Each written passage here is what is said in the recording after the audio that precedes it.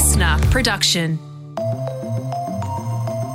Hello, welcome to The Briefing. It's Thursday, April 8. I'm Tom Tilley, and today we're going to brief you on cyber attacks.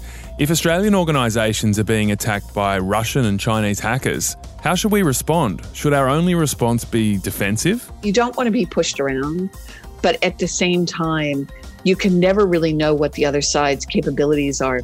So how do you stand up to a cyber bully on a global scale? That is our briefing topic in just a moment. First, Jan Fran is here with the news that nobody wanted. Yeah, we are starting with some slightly concerning vaccine news out of the UK. Blood clot fears have caused Britain's drug regulator to recommend that people under 30 don't get the AstraZeneca vaccine. Adults who are aged 18 to 29 years old who do not have an underlying health condition that puts them at higher risk from serious COVID-19 disease should be offered an alternative COVID-19 vaccine. That's the head of Britain's Joint Select Committee on Vaccination and Immunisation, Professor Wei Shen Lim there. So here are the numbers. Out of 20 million doses in the UK of the AstraZeneca vaccine, there's been 79 cases of rare blood clots, so that's about 4 out of every 1 million doses. 19 of those 79 people with blood clots have died. 3 of those were under 30. So with 19 deaths, that's about 1 death per 1 million doses. Yeah, now we should say that the UK's drug regulator says that there's not conclusive proof that the AstraZeneca vaccine has caused these blood clots, but they did say that the link was getting firmer. So no doubt there are some boffins really wanting to get to the bottom of that one. Yeah, ours are too. Brendan Murphy, the Secretary of the Health Department, said Australia's drug regulator, the TGA, is also looking into this. We are taking this matter very seriously at the moment, and that's why we're looking at their data to see whether this is a real problem and whether we need to do anything about it. Yeah, it's a pretty concerning development, isn't it, Jan? Yeah, it is. And I sort of have to keep reminding myself in all of this that we are doing this for the first time as a globe. I mean, it's uncharted territory, right? So to do it on this scale at this speed. Exactly. And I think that we're just going to keep learning things about vaccines and the administration of vaccines as we go along. And it might mean that we have to change strategies and be really flexible here. And also just learn some unsavoury things that we might not want to hear, but then might influence the way that we administer stuff in the future. Yeah, so you have to make hard decisions about risk.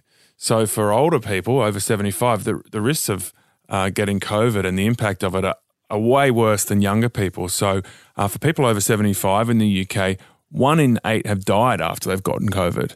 Right. For younger people, the risks of COVID are way lower. So therefore, the trade-off with the risk of the vaccine is a completely different calculation. Yeah, you do have to bear in mind as well that the UK, I mean, COVID numbers in the UK are significantly higher than what they are here in Australia, and they've also got a strain there that's a lot more infectious as well.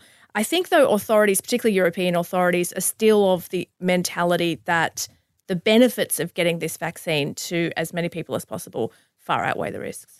Yeah, but in the UK, they're saying that's true for everyone except under 30s. So it'd be really interesting to see what the developments are as the day progresses today. I think a lot of people will be responding to this. Be interesting to see what our leaders say. And speaking of, the Prime Minister, Scott Morrison, has denied any suggestions that he's criticised the European Union as the international vaccine stoush continues. Any suggestion that I in any way made any criticism of the European Union yesterday would be completely incorrect. I simply stated a fact, that 3.1 million of the contracted vaccines did not turn up in Australia. Sounds like a criticism to me. Yeah, it also sounds a bit like a case of we said, they said, because the European Union yesterday completely denied the accusations that it had stopped 3 million vaccine doses from being shipped to Australia, saying that it had only blocked 250 doses since January, and they're the doses that we've known about. So who's not telling the truth? Well, then he's pushed back on them after their response. So it's gone back several times. And then he said, oh, well, if you're not blocking them, please send them. Yeah, well, I mean, the government said that they'd ordered 3.8 million doses of the AstraZeneca jab, right? But that they'd only received 700,000.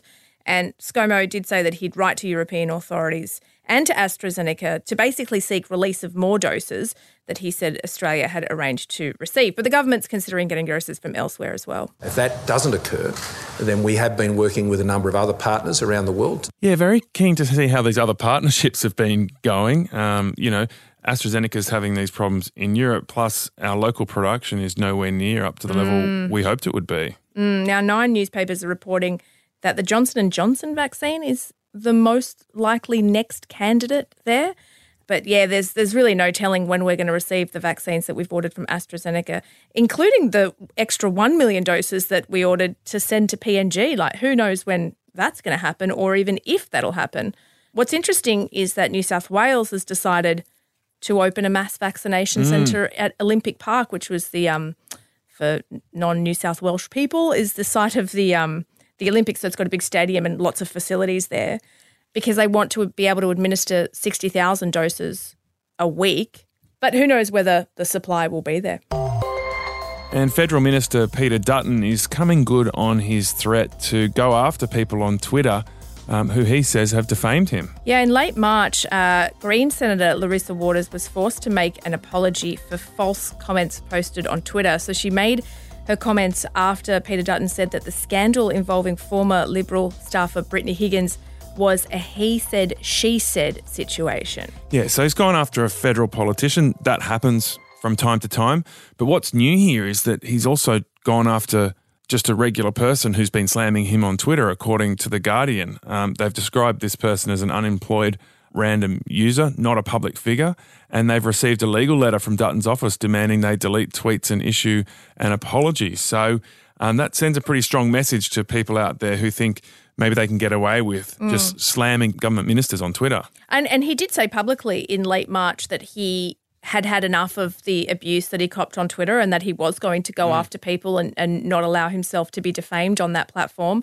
But I guess it feeds into a much broader conversation around how to regulate places like Twitter and whether you can, because there's so many users on that platform, so many of them are anonymous. Do you go after every single one of them? There was a report that was taped, a parliamentary report, last week, that suggested that you would have to present 100 points of identification if you wanted to start a new social media account or maintain your current social media account. So the idea was that if you had your ID up there, it would stop people from abusing other people because they've got their name and their faces to their profile, which I think is an interesting suggestion. I don't know if it'll necessarily work. There's not really any evidence to show that if your name and your face is attached to your profile, you'd be less abusive. I think if more of them end up in court getting sued, that might make a difference. Yeah, well, there you go. Peter Dutton's going to have to go after every single anonymous person with an egg profile pic on Twitter. Have you gone through your old tweets? Anything you're worried about there? You know what? I might do that after the show. And a National Women's Safety Summit is set to be held on July 29 and 30 this year. Here's the Federal Minister for Women's Safety, Anne Rushton. We need to make sure that we move from just reducing violence against women and their children to ending violence against women and their children. So this comes as a Sydney coroner's report found the death of 2 children could have been prevented. This was a very high-profile case that happened back in 2018. Jack and Jennifer Edwards were killed by their father, John. The New South Wales coroner, Teresa O'Sullivan, found that the deaths were, quote-unquote, completely preventable. The court also heard John Edwards had stalked and harassed 5 ex-partners and 3 of his children, and they found authorities continually failed the Edwards children and their mother, Olga. And this had echoes of Rosie Batty's situation. There seems to be overwhelmingly a push for children, no matter whether their parent is abusive and violent, that it is in the child's best interests to have an ongoing relationship with the parent, even against their will. So that's Rosie Batty, the former Australian of the Year, speaking to the ABC 7:30 program last night. And there are, I think, massive questions here over why this man was granted a gun licence, given that he had a string of complaints of domestic violence and AVOs against his name. And LA police say Tiger Woods was driving close to double the speed limit when he crashed in February. Yeah, so the 45-year-old had to be cut from the car by firefighters and paramedics using the Jaws of Life, which are sort of these hydraulic rescue tools. Yeah, and so this information from the police said he was doing about 140 k's an hour when the speed limit was around 70 k's an hour. Yeah, and he flipped several times during the accident, which happened in the state of California. Now, he was released from hospital earlier this month after sustaining a number of serious injuries. All right, Jan, we'll catch you tomorrow. Annika Smethurst is joining us as we look at how to respond to cyberbullying on a global scale.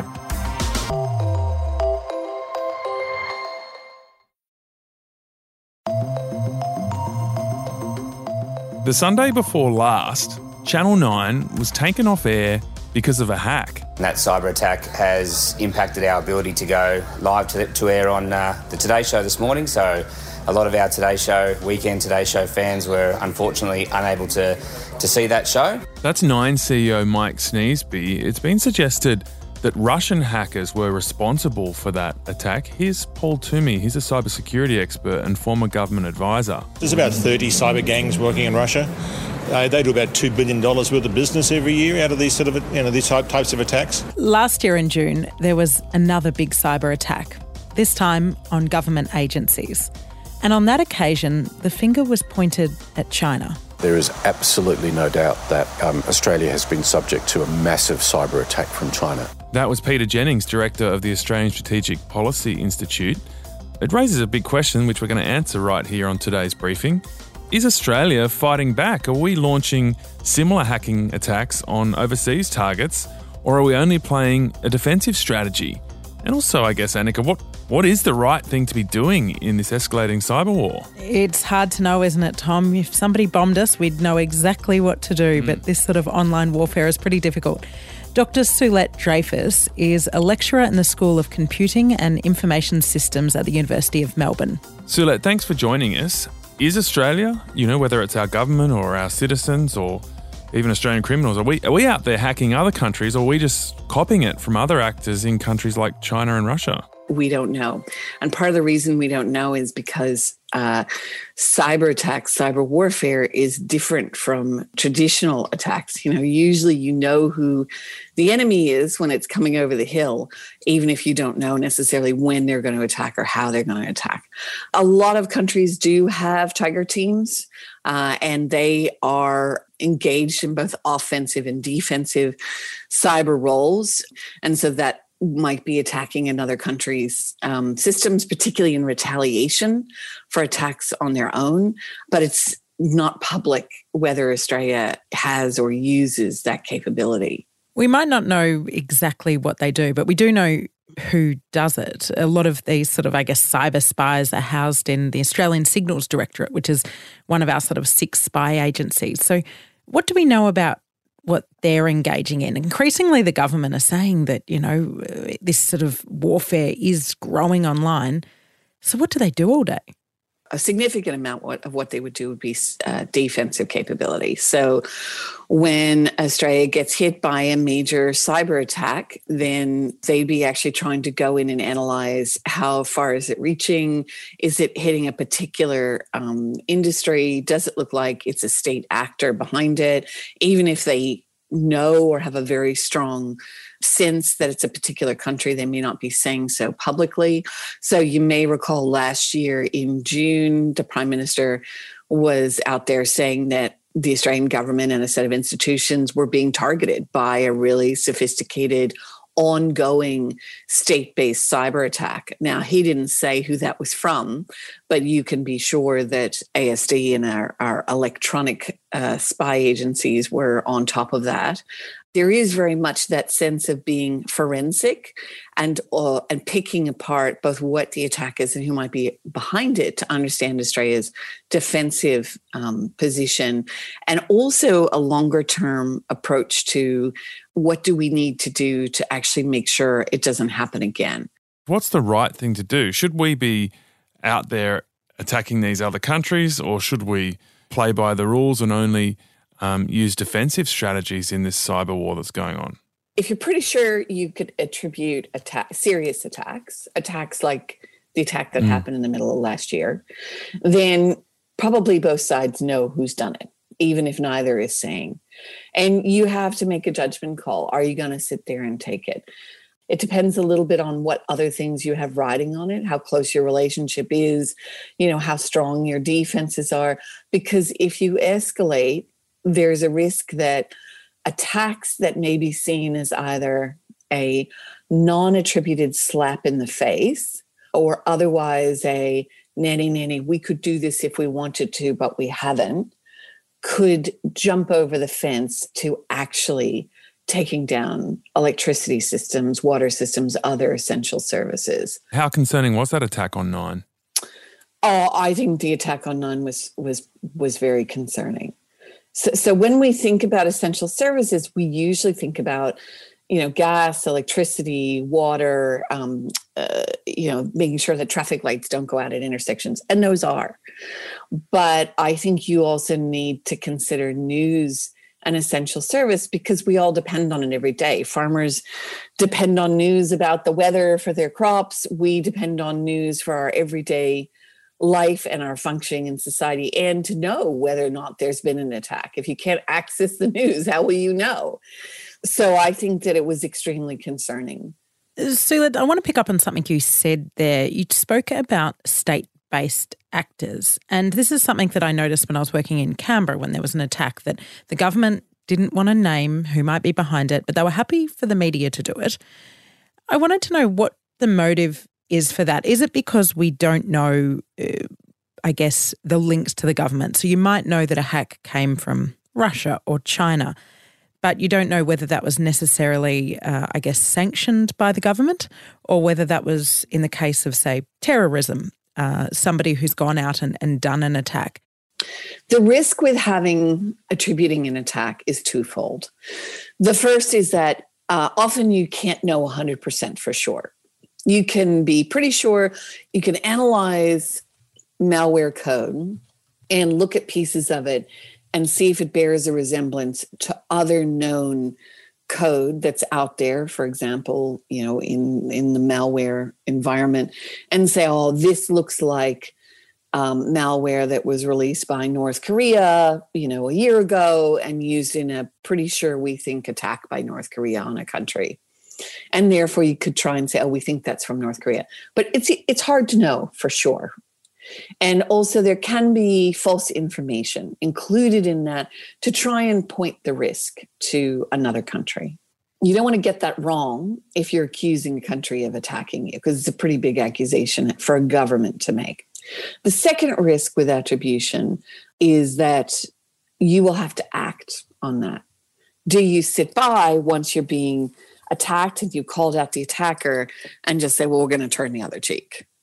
And that's difficult if your attacker is a major trading partner, is bigger and more powerful than you are, has got other realms of influence over you that you can't necessarily control.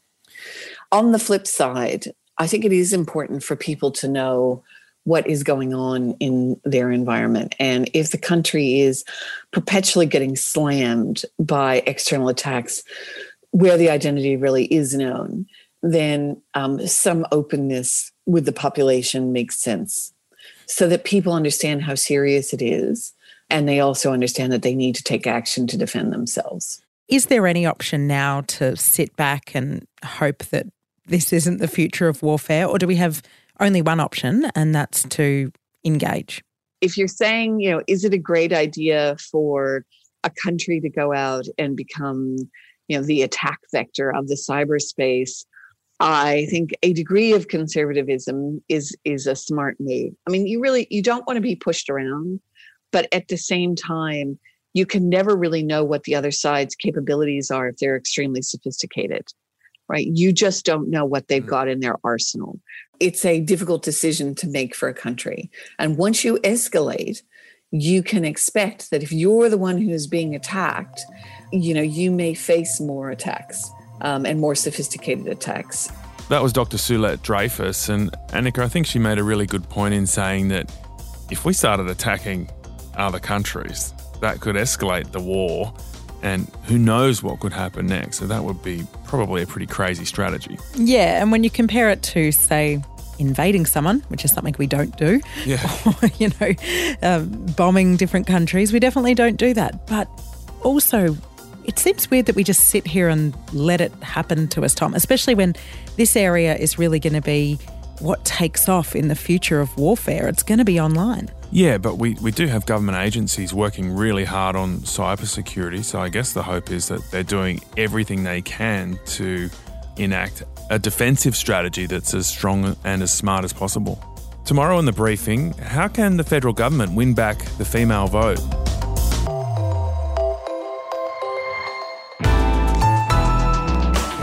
Listener.